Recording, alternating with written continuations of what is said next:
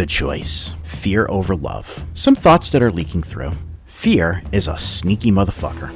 You can't fight fear with more fear, or its spawn, anger, hate, etc., and expect to be heard or respected. You may induce compliance with fear, but never respect. Give no fucks about this at your own risk, because you will eventually leave an opening. You don't want to know what happens when you leave the opening.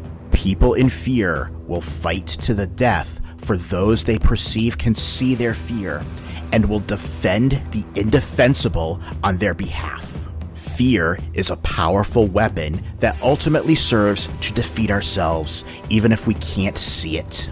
Fear allows us to be played over and over. Fear is always a choice. It's often the easy choice, but it's still simply a choice. We get to say no to fear whenever we want. When we say no to fear, it loses its grip, one moment, one person at a time. When fear vacates, it is replaced by love. Love is what heals, what fixes. Love is our instinctive first choice. We learn to choose fear.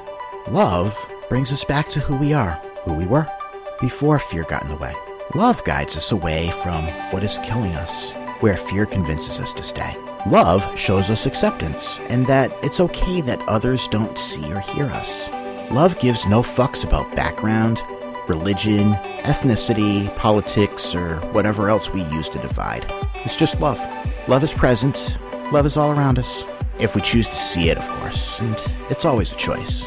We all have love within us, even if we choose to bury or withhold it from others, and especially ourselves. Even when we try, we often slip into fear from habit. It's hard to unlearn that which is hardwired.